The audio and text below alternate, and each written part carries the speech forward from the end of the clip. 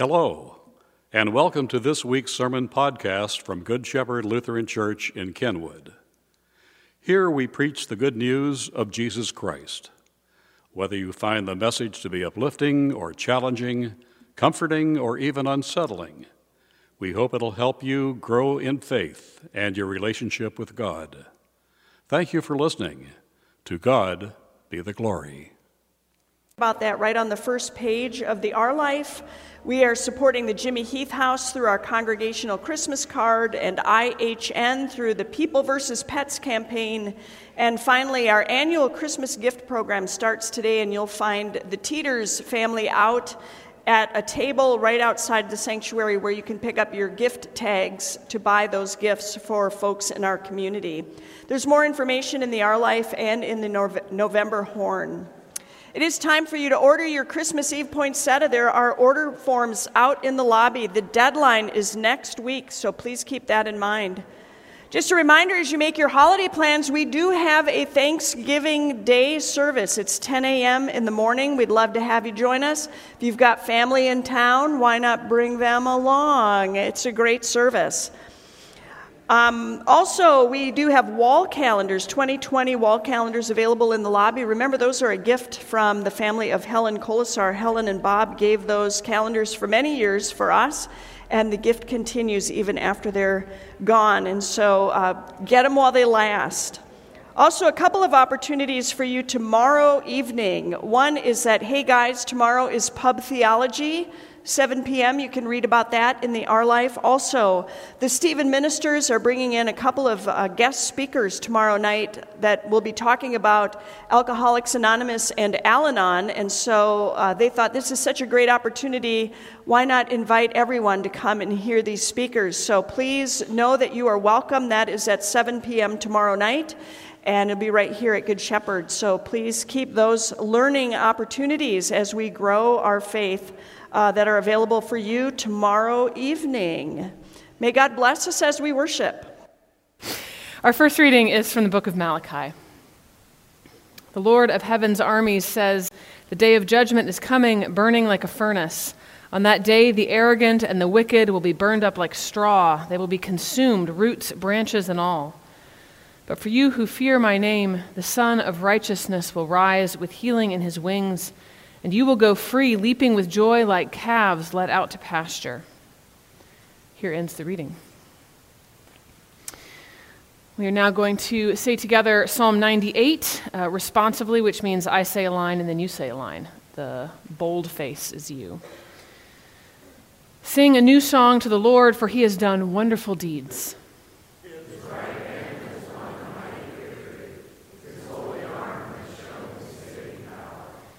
The Lord has announced his victory and has revealed his righteousness to every nation. He has remembered his promise to love and be faithful to Israel. The ends of the earth have seen the victory of our God. Shout to the Lord, all the earth. Break out in praise and sing for joy. Sing your praise to the Lord with the harp and melodious song, with trumpets and the sound of the ram's horn. Make a joyful symphony before the Lord, the King. Let the sea and everything in it shout God's praise. Let the earth and all living things join in. Let the rivers clap their hands in glee. Let the hills sing out their songs of joy before the Lord, for God is coming to judge the earth. He will judge the world with justice and the nations with fairness. We continue with a reading from 2 Thessalonians. And now, dear brothers and sisters, we give you this command in the name of our Lord Jesus Christ. Stay away from all believers who live idle lives and don't follow the tradition they received from us. For you know that you ought to imitate us. We were not idle when we were with you. We never accepted food from anyone without paying for it. We worked hard day and night so we would not be a burden to any of you. We certainly had the right to ask you to feed us, but we wanted to give you an example to follow. Even while we were with you, we gave you this command: those unwilling to work will not get to eat. Yet we hear that some of you are living idle lives, refusing to work and meddling in other people's business. We command such people and urge them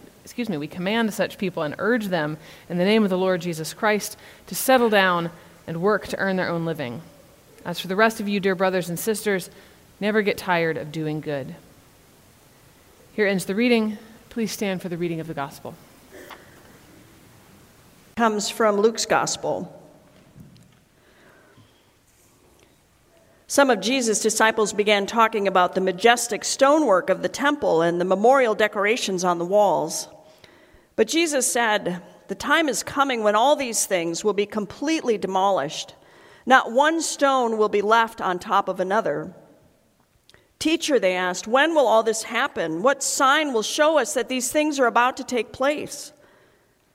Jesus replied, "Don't let anyone mislead you, for many will come in my name claiming, 'I am the Messiah,' and saying, 'The time has come.' But don't believe them. And when you hear of wars and insurrections, don't panic. Yes, these things must take place first, but the end won't follow immediately." Then Jesus added, "Nation will go to war against nation and kingdom against kingdom. There will be great earthquakes, and there will be famines and plagues in many lands, and there will be terrifying things and great miraculous signs from heaven. But before all this occurs, there will be a time of great persecution. You will be dragged into synagogues and prisons, and you will stand trial before kings and governors because you are my followers. But this will be your opportunity to tell them about me. So don't worry in advance about how to answer the charges against you, for I will give you the right words and such wisdom that none of your opponents will be able to reply or refute you. Even those closest to you, your parents, brothers, relatives, and friends, will betray you. They will even kill some of you, and everyone will hate you because you are my followers. But not a hair of your head will perish. By standing firm, you will win your souls." The gospel of our Lord. You may be seated.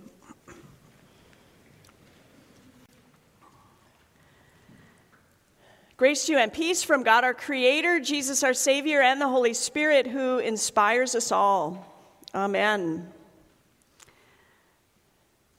Some of you may remember the movie from the late 1980s called When Harry Met Sally.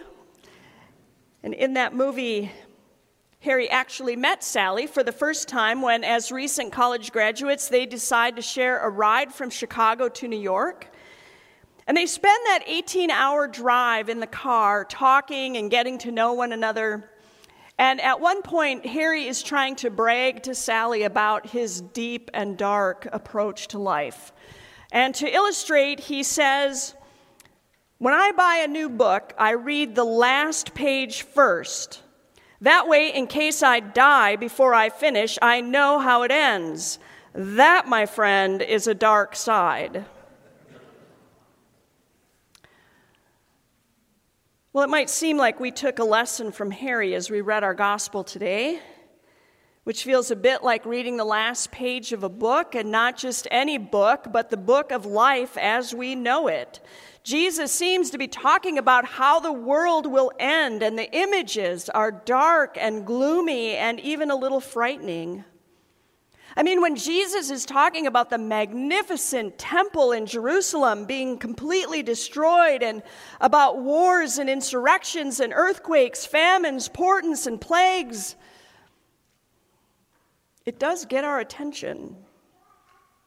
I mean, on the one hand, it is easy to understand why Jesus is talking about the end of the story, because he's experiencing his own last days after all. We're late in Luke's gospel. Jesus is in Jerusalem in the looming days right before his crucifixion. The Palm Sunday parade has already happened, and the shouts of Hosanna are shifting to suspicions and threats and questions about his authority. Jesus is reading the last page, and he's trying to get his disciples ready for the challenges to come. And so to prepare them, he offers a word of hope and a call to faithfulness. Listen again to some of what Jesus says. "When you hear of wars and insurrections, do not be terrified. Do not panic. Do not be afraid. because then you will have an opportunity to testify to them about me. And I will give you words and wisdom, and not a hair of your head will perish. And by your endurance, you will gain your souls. You see, Jesus wants those disciples to know that when the going gets hard and confusing and chaotic, he'll be there. They won't be alone. God will not abandon them on the last page of the last day. An important message. An important message not only for them, but also for that next generation of disciples. Because for them, they did indeed see that magnificent temple in ruins when the Romans destroyed it some 40 years after Jesus was raised from the dead. They saw Jerusalem looking like a war zone, and many were persecuted because of their faith. To them, it must have felt like they were experiencing the end times and that they were living that last page of history that Jesus told them about or talked about. But this word from Jesus must have given them courage and comfort and hope in the midst of all those struggles that they were facing.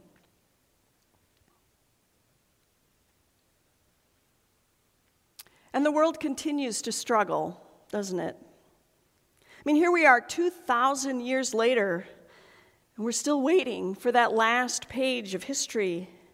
And yet every generation has seen its share of war in the world and kingdom rising against kingdom. Every generation has seen earthquakes and famines and plagues. Just as these words of Jesus offered comfort and courage and hope to those first disciples, well, we need them too. Because as we read the headlines, we might wonder if we are living in the end times now in this generation.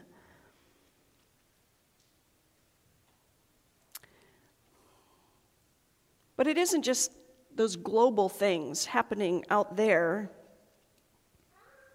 Sometimes we may feel as though we are experiencing the last days much more intimately in our own lives, times when it feels like the world as we know it is coming to an end. And the great temples and foundations that we thought would support us and be there forever come crashing down. Times like when the person who was our world dies. We lose the job that gives our life meaning. Disease invades our bodies. We experience violence. Life is dramatically altered because someone we love or we ourselves are struggling with addiction. You see, there are lots of ways to experience the last days, and few of us will go unscathed in the span of our lifetimes. More than likely, the world as we know it will end at some point. And today, Jesus gives us courage and comfort and hope and direction for when that happens. Jesus says, don't be terrified when these things take place, because he will give us words and wisdom so that we can testify to his presence among us, and not a hair of our heads will perish. No matter what our last days may look like now, Jesus invites us to look for his presence, and as we lean on him, we will testify to his love.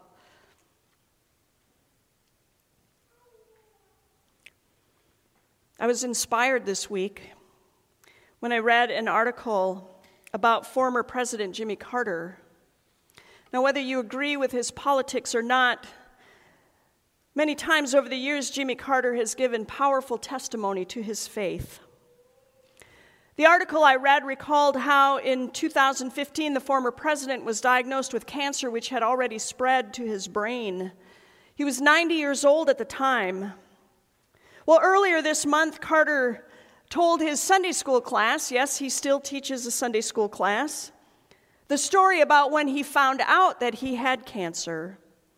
And he said that he thought then that he would die very quickly. And so he faced the reality of his own mortality. I guess in light of our conversation today, Jimmy Carter came face to face with his last days. And it must have felt to him like the world as he knew it was coming to an end. So Carter told his Sunday school class last month that when he received his diagnosis, he went to God and he prayed about his situation.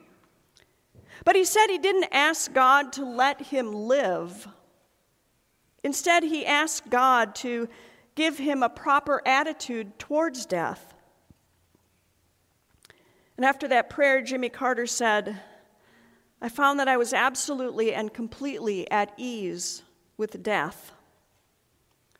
I've had a wonderful life, he said. I'm ready for anything, and I'm looking forward to the next adventure. It's in the hands of God, whom I worship. May we all experience that kind of assurance in God's presence and God's goodness as we face our own last days and moments when the world as we know it ends. See, I think Jimmy Carter in many ways understands God's hope for us. That the thing to do when the end seems near is to just keep living faithfully, to continue to walk with God and to look for ways to testify to how God's love is with us. See, when Jimmy Carter was diagnosed 4 years ago, he didn't stop living and just dread that the end was coming. He kept on building houses for Habitat for Humanity and doing his work at the Carter Center, and he continued traveling extensively to monitor political elections in struggling parts of the world. He was not terrified, but simply acted on the words and the wisdom that God gave him. And in those ways, he continues to testify to God's love. Look, I don't know when or if your world has ended. And I don't know when or if you have felt as though the last days were upon you. What I do know is if you have experienced those moments, you did not face them alone. Our God of love was there to help calm your fears and to give you words and wisdom. And as Jesus says, in the end, not a hair of our heads will ultimately perish, because when that final last day comes, it will actually be a first day. It's good that we jumped to the end of the book today to read the last page, because what we find is that God is already there.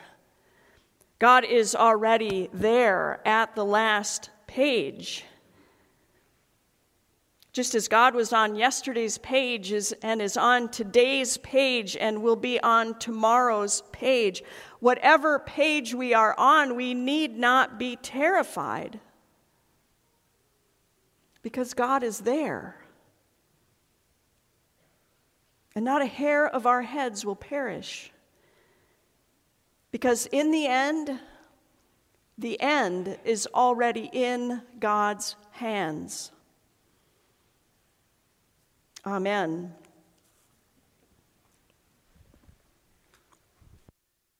Thanks again for listening to this week's message from Good Shepherd Lutheran Church in Kenwood. Please browse our website for other opportunities to grow in faith or serve the Lord. If you are able to worship with us at any time, we would be most honored by your presence.